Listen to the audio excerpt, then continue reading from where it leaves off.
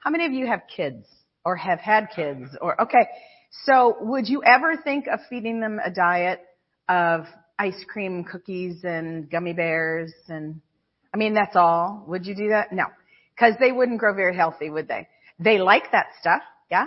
Okay. I like that stuff a little too much. But you know what? We needed to feed our children broccoli sometimes. And we needed to feed our kids chicken or hamburgers or something more substantial than gummy bears and ice cream, right? Okay, so I'm calling this a broccoli message this morning because this isn't the kind of thing that's going to have you, shouting and running around the sanctuary, but it's stuff we need. It's stuff to nourish us and grow us up. Amen? Good morning. Glad you're here this morning. Okay, so let's dive in. A few weeks ago, Dave and I were watching a service that previously recorded from Southwest Believers Convention, and the person preaching was Jeremy Pearsons. And if you don't know who Jeremy Pearsons is, he's the son of George and Terry Pearsons, who pastor Eagle Mountain Church near Fort Worth, Texas, and Brother Jeremy is also the grandson of Kenneth and Gloria Copeland. So he has quite a legacy of faith.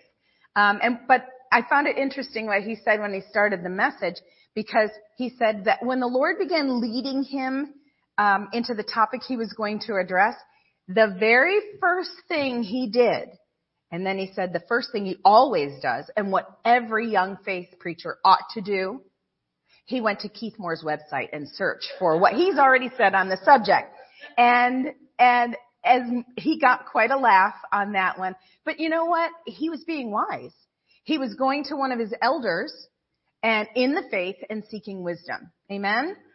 So when the Lord started giving me glimpses of what I'm sharing with you this morning, I did the very same thing. I said, "Yo, Keith, what have you got for me?" And I didn't say that. I went to Keith Moore's website and I searched, and it turns out he taught a 15-part series on this topic. We'll be out by 4, so that'll work, right? So anyway, before you panic, you're getting the most basic condensed version of a genuinely massive topic that is incredibly important in our Christian life. And my husband commented to me the other day that whenever he's asked to prepare a message, it seems like God leads him to study something and to preach or teach on it that he needs to hear. And the same is true with me. So believe me, realize that what I'm sharing with you this morning, I'm preaching to myself. And like a lot, okay? So our message today is titled Judge Not. And let's pray. Thank you, Father, for bringing us together around your word this morning. Give us your grace to hear with the ears of our heart to what the Spirit is teaching us. Help me to approach your word in humility, knowing that correction from you is meant for my good. Help me to receive your correction and make the necessary changes in my life so that I may walk in deeper intimacy with you. May our lives, our thoughts, and our words reflect the goodness of God in the land of the living. Lord, we praise you this morning because your word is good, because you are good always, and your word is true. We thank you for it. In Jesus' name, amen. So we're talking about judgment, and it's beneficial to tell you what we're not talking about as well as what we are talking about. So it's not judgment as far as whether we're saved or not. That's not the judgment we're talking about. We're also not talking about like the judgment seat of Christ, where we will stand and where our works will be judged to determine what our rewards will be in heaven. That's not where we're going. Excuse me. The judgment we're talking about today is when we pass judgment on others. When we see something in the life of another person and we criticize that person, whether we do it mentally or we actually say it out loud, when we take it upon ourselves to correct them or worse, punish or ostracize them, when we bring judgment against others, we step out from under the protection of God because it is not our place to judge. Ever. And this goes for all people, even politicians. I'll just leave that there. Not just other Christians. This goes for everyone. We are called to walk in love. We are not called to judge. We're not the Holy Spirit. Thank God for that. And this, when we do judge, gives Satan the right to judge us and bring destruction into our lives. And I don't know about you, but I do not want to give the enemy any excuse to get at me in any way. Amen? Excuse me. So God, who is our loving Father, has set boundaries for us in the way we should think, act, speak, and live. Within those boundaries, we are protected. We are provided for. But when we stray outside those boundaries, it puts us in the enemy's territory, which is exactly where the enemy wants us, where he can get to us. You know why he wants to get to us? Because he hates us. Because he's mean. He's just a mean, stinking scoundrel. And he hates us, not because we're so bad, but because we love God. Because above all, he hates God. He hates everything to do with God. He hates God's people. Amen? So that's why. So we know about boundaries, especially those of us who have had children or been around children. We know about boundaries. We use them for protection, our own protection and our children's protection. And I want to share a story with you, and it has nothing to do with children. It has to do, excuse me, it has to do with when I was a kid.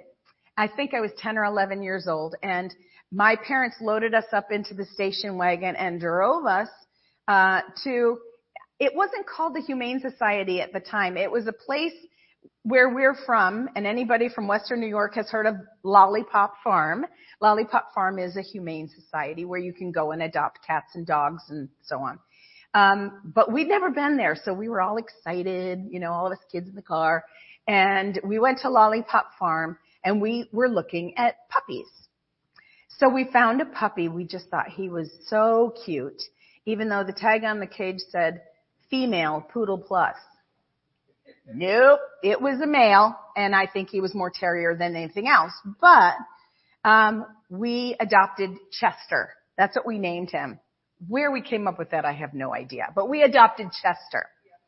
And Chester, if he had been smart enough to realize what he had in our home, he was a pampered pooch, let me tell you. Because my mother had heard from one of her friends that the best thing to feed dogs is liver. So I had to sometimes help her cook the liver. And so literally we would cook liver, and I think she would mix it with his dry food. But he lived on liver. And he had the run of the house. He slept under my parents' bed every night. He had life made in this house. But this dog was not the brightest bulb on the tree, because every time the door opened to the outside, if he was anywhere in the vicinity of that door, that dog was out the door and he was running. Well, when he ran out the door, he was no longer in the boundary we had set for him. Not on a leash in the yard where he could run and play and be safe. Nope. He just took off. And we lived on a pretty busy street at the time. And 2 different times, that dog was hit by a car. And he'd get a broken leg. And then, being a very bright puppy, he would chew on that cast until it came off. So this is a messed up dog. But had he remained within the boundaries we had set for him, he would have been well fed, loved, had people to play with all the time, have everything he needed. When he got out from under our protection, out of the boundaries set for him, he's running off down the street thinking, ha, I'll show you. And then he gets hit by a car. Not real smart. Okay. So, excuse me. We have boundaries as well. And we're going to look at those because we can find them in the Word. It's interesting to keep in mind a universal principle in the Word because it applies here as well. And basically that universal principle is we reap what we sow. Right? We know this is true regarding our finances. Give, and it shall be given unto you. We sow sparingly, we reap sparingly. We sow generously, we reap generously. Are you with me? Okay. Seek and you will find. We forgive, then we will be forgiven. Right? It's always that reciprocal. It's safe to say that this principle applies to many, if not all, areas of our lives. And today, though, we're talking about judgment and why it is so important to recognize it and get rid of it. Now, how do you want God to deal with you? How does God deal with us? He deals with me the way I deal with you. Right? What I sow, I reap. Because and that's the way he's going to deal with all of us. He's the righteous judge of all the earth. Amen? Let's look at Matthew chapter 7 verses 1 through 5. I'm going to be throwing a lot of scripture at you because honestly, that's truth. Scripture's truth. Okay, well that's a start. And honestly, anything I say apart from scripture is going to mean nothing anyway. So we're going to look at the word. Excuse me. And Matthew 7 verses 1 through 5 says, "Judge not that you be not judged. For with what judgment you judge, you will be judged. And with the measure you use, it will be measured back to you. And why do you look at the speck in your brother's eye?" I got this mental picture when I was reading this scripture, so I'm going to look a little weird here for a minute, but stick with me. Why do you look at the speck in your brother's eye, but do not consider the plank in your own? Where am I? Can't even see where I am. Okay. Or how can you say to your brother, "Let me remove that speck in your eye," and look, a plank is in my own eye. Let me remove this. Hypocrite, first remove the plank from your own eye, and then you will see clearly to remove the speck in your brother's eye. I like what Brother Keith says because he said the speck is just tiny. He said the plank is like a 2x4 across your head. You can't see around that. You're going to be of no use to anyone. Turn the critical eye. When we start thinking criticism of other people, whether we say it or not, turn that critical eye back around toward us. Where am I missing it? Where can I make adjustments in the way I live to line up with God? This is the only way to avoid being judged. 1 Corinthians 11:31 tells us, "For if we would judge ourselves, we would not be judged." There it is right there. Do you want to be judged? Do you want to be judged? I don't want to be judged, but the only way I can avoid it is if I judge myself first. Judging ourselves requires humility and the willingness to admit when we've missed it. We're going to look at the book of Job for a few minutes. We're familiar with the beginning of the book when God is speaking with Satan, which is a little unnerving to begin with, but there it is. And God asks Satan where he's come from, and Satan responds that he's from going to and fro on the earth. In verse 8 we read, "Then the Lord said to Satan, 'Have you considered my servant Job, that there is none like him on earth, a blameless and upright man, one who fears God and shuns evil?'" If you're honest, you'll admit that verse 8 just doesn't sit so comfortably inside, does it? It feels unfair to Job. But let's look at verse 8 in the Young's literal transition. "And Jehovah said unto the adversary, 'Have you set your heart against my servant Job?'" It's a lot different, isn't it? It's not like God's not placing Job on a silver platter and handing him over to the enemy. God is recognizing that Satan hates Job, hates that Job has the favor of God on his life, and he hates that Job is an upright and godly man who is rich and influential. So the enemy begins accusing Job to God by saying that Job's only righteous because God keeps him protected. He has placed a hedge around him. Which is true. But let's look a little deeper. Something that I'm sure is not unique to Florida, though I used to say it's only here.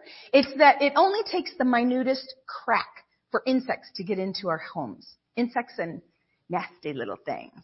And once they're in, they take over. Now, we put down ant traps when we get those teeny tiny ants in the house.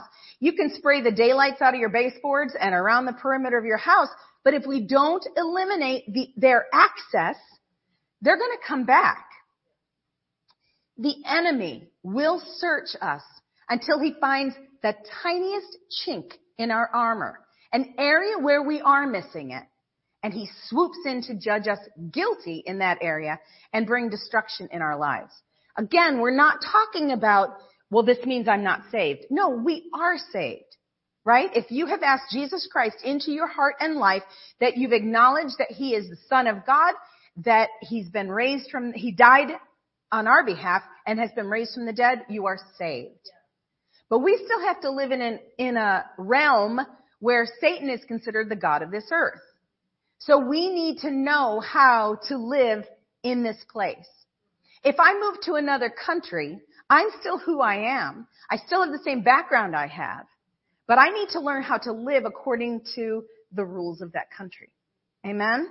We are citizens of heaven, but we have to know how to wisely live in this realm. So, we have to remain diligent to guard ourselves. Because 2 Corinthians 2:11 in Young's literal again warns us not to be overreached by the adversary. The same verse also tells us that we are not ignorant of Satan's devices.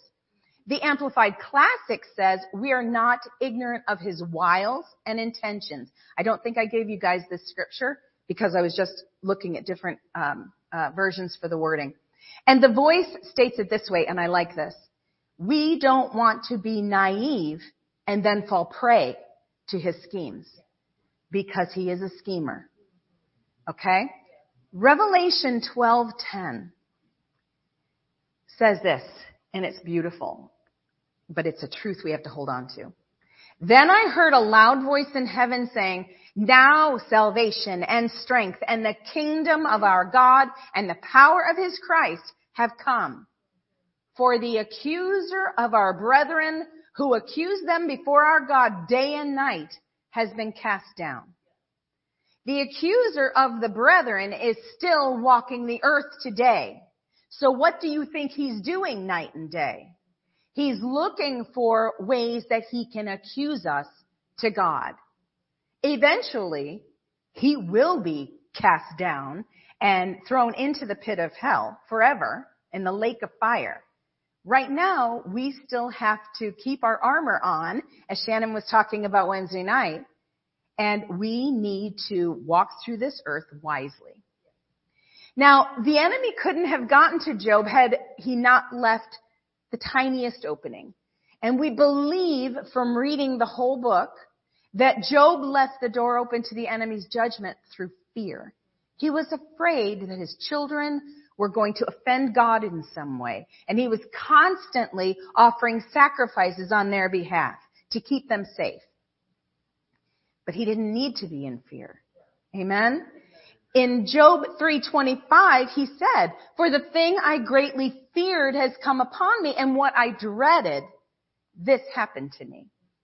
If Job is in fear, then he's not in faith.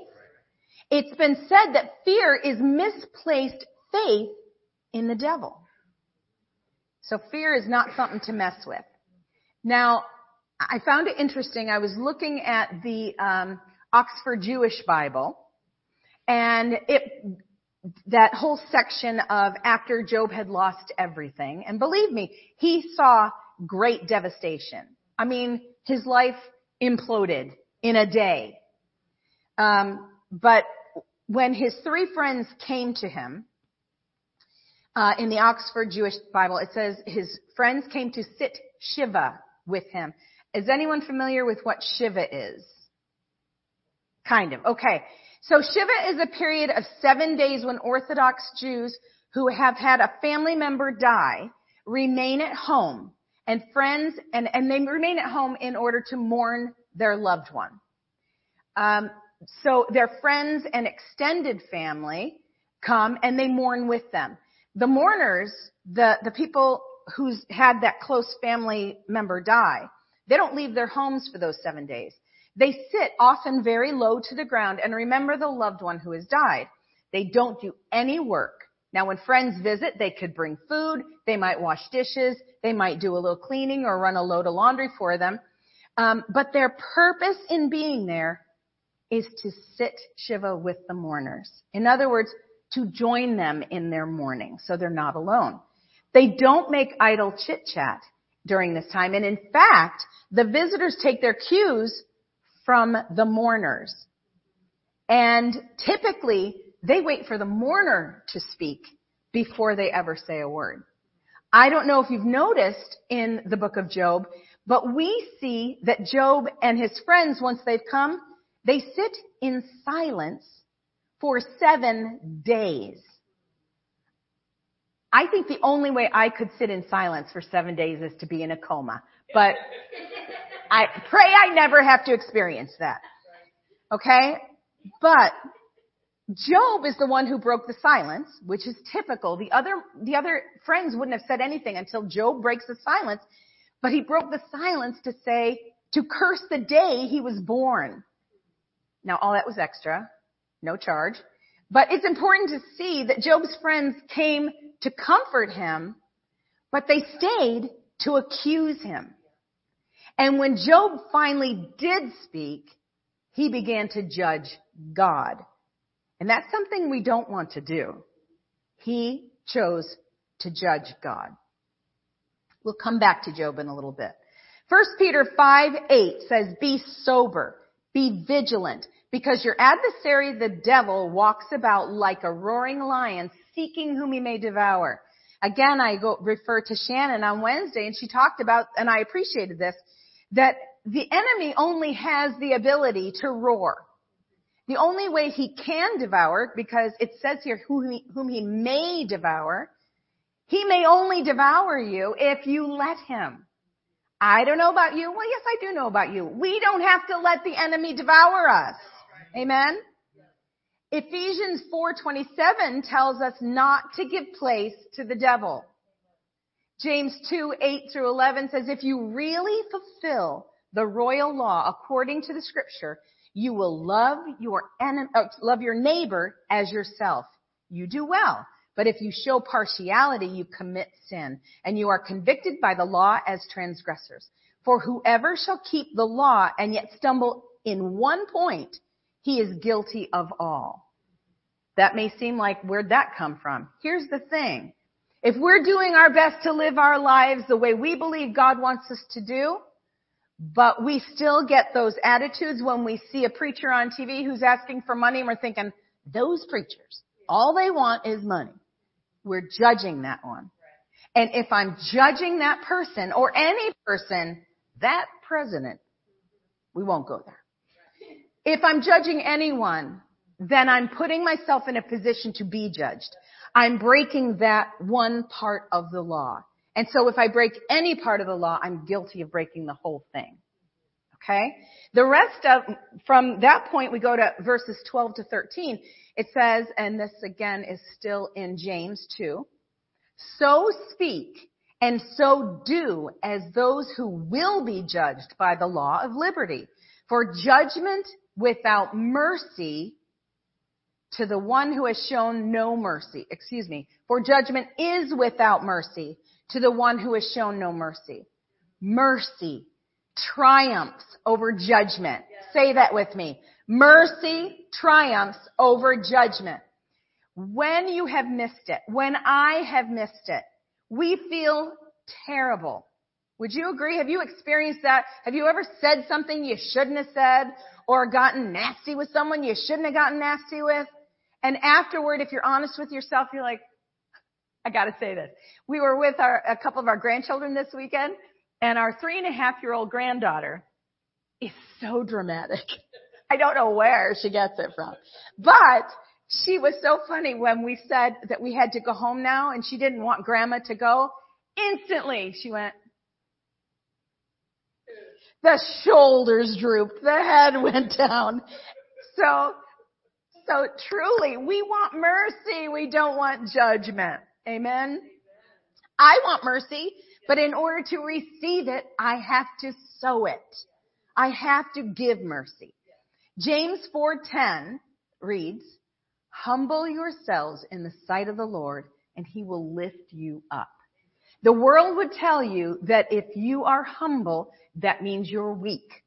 And that's not true. That is not true.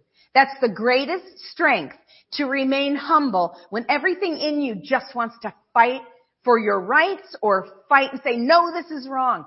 Humility is strength in action. We humble ourselves in the sight of God when we make his word first place and give it the seat of authority in our lives. So judgment. James 5:9 in the Amplified Classic tells us, do not complain, brethren, against one another. Sounds like judging to me. So that you yourselves may not be judged. Look, the judge is already standing at the very door. Is that word judge capitalized? Yeah, who's that mean? It means, the Lord. If he's standing at the door, he's seeing what we're doing, right? And he is the judge. Am I the judge? Oh no, I am not the judge. He's there. Let him do what he has the right to do. Titus 3:1-2, again in the Amplified Classic. It begins with remind people, and then we have a list of some things that we're to be reminded of. To be submissive to our magistrates and authorities. That means police, judges, even politicians who are in authority. Be submissive to their authority, to be obedient, to be prepared and willing to do any upright and honorable work. We should not consider any work beneath us. Amen?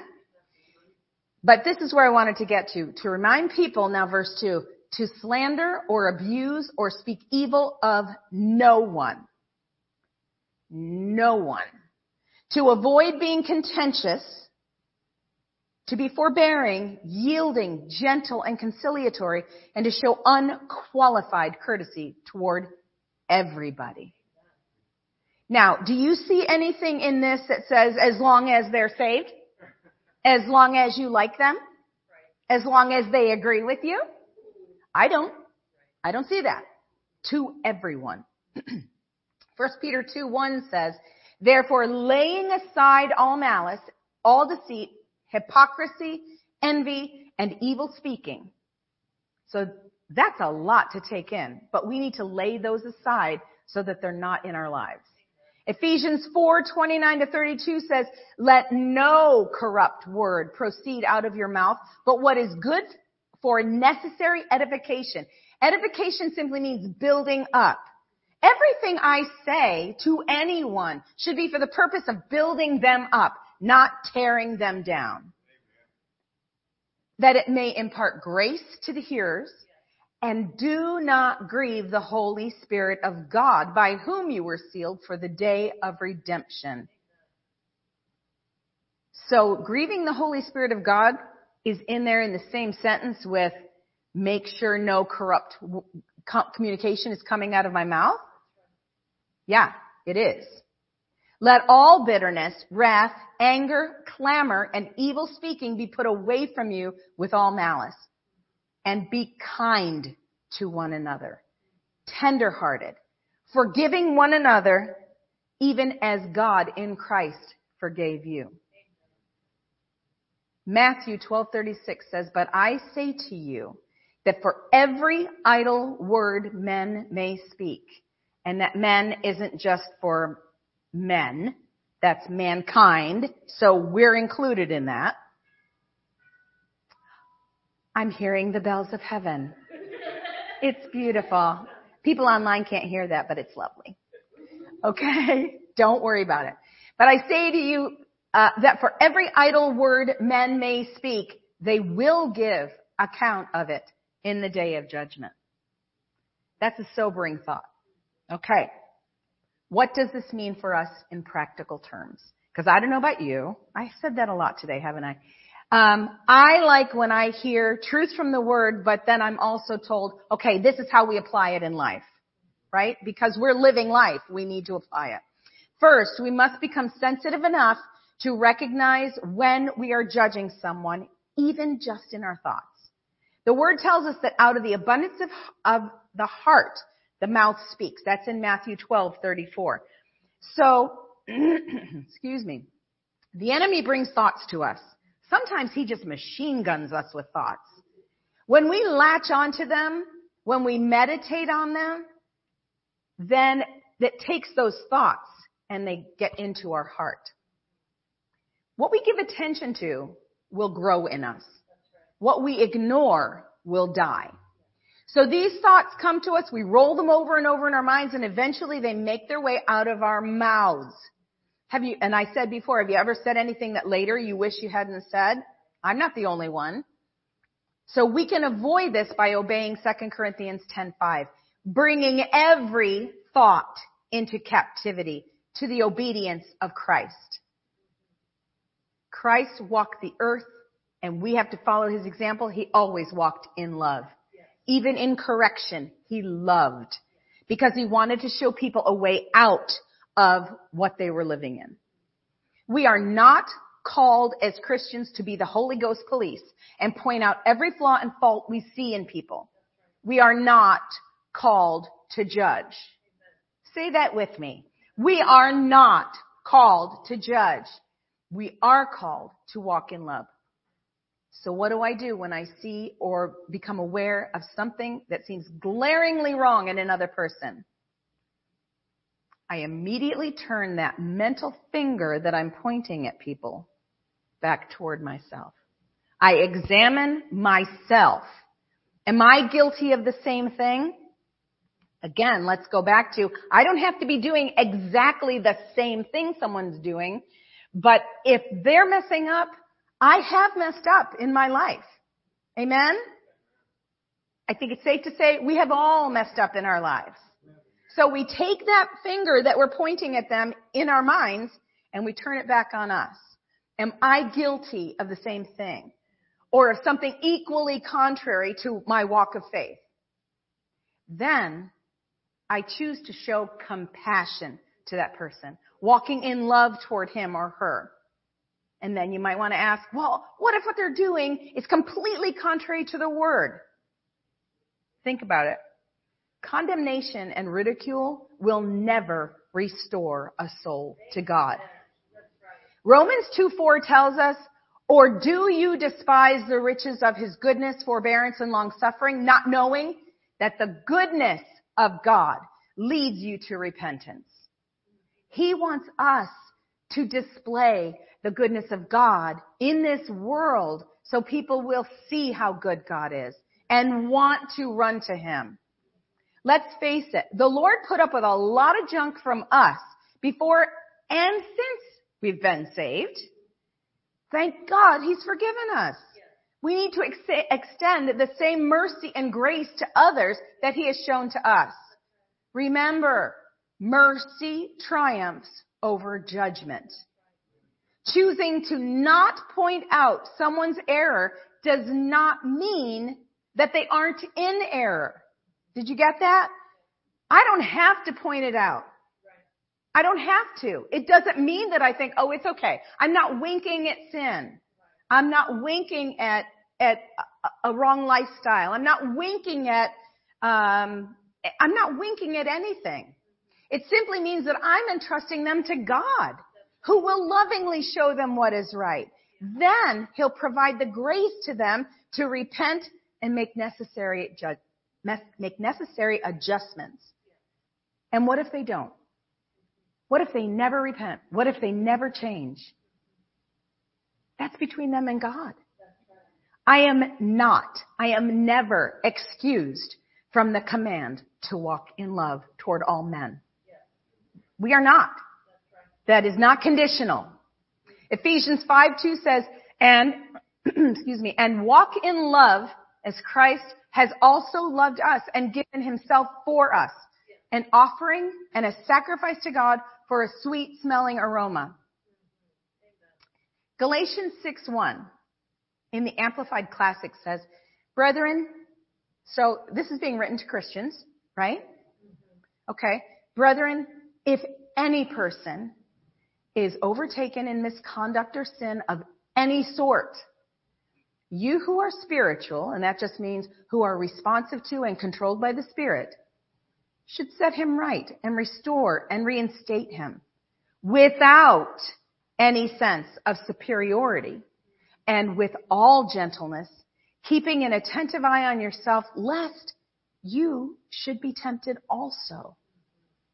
It's not my place to condemn.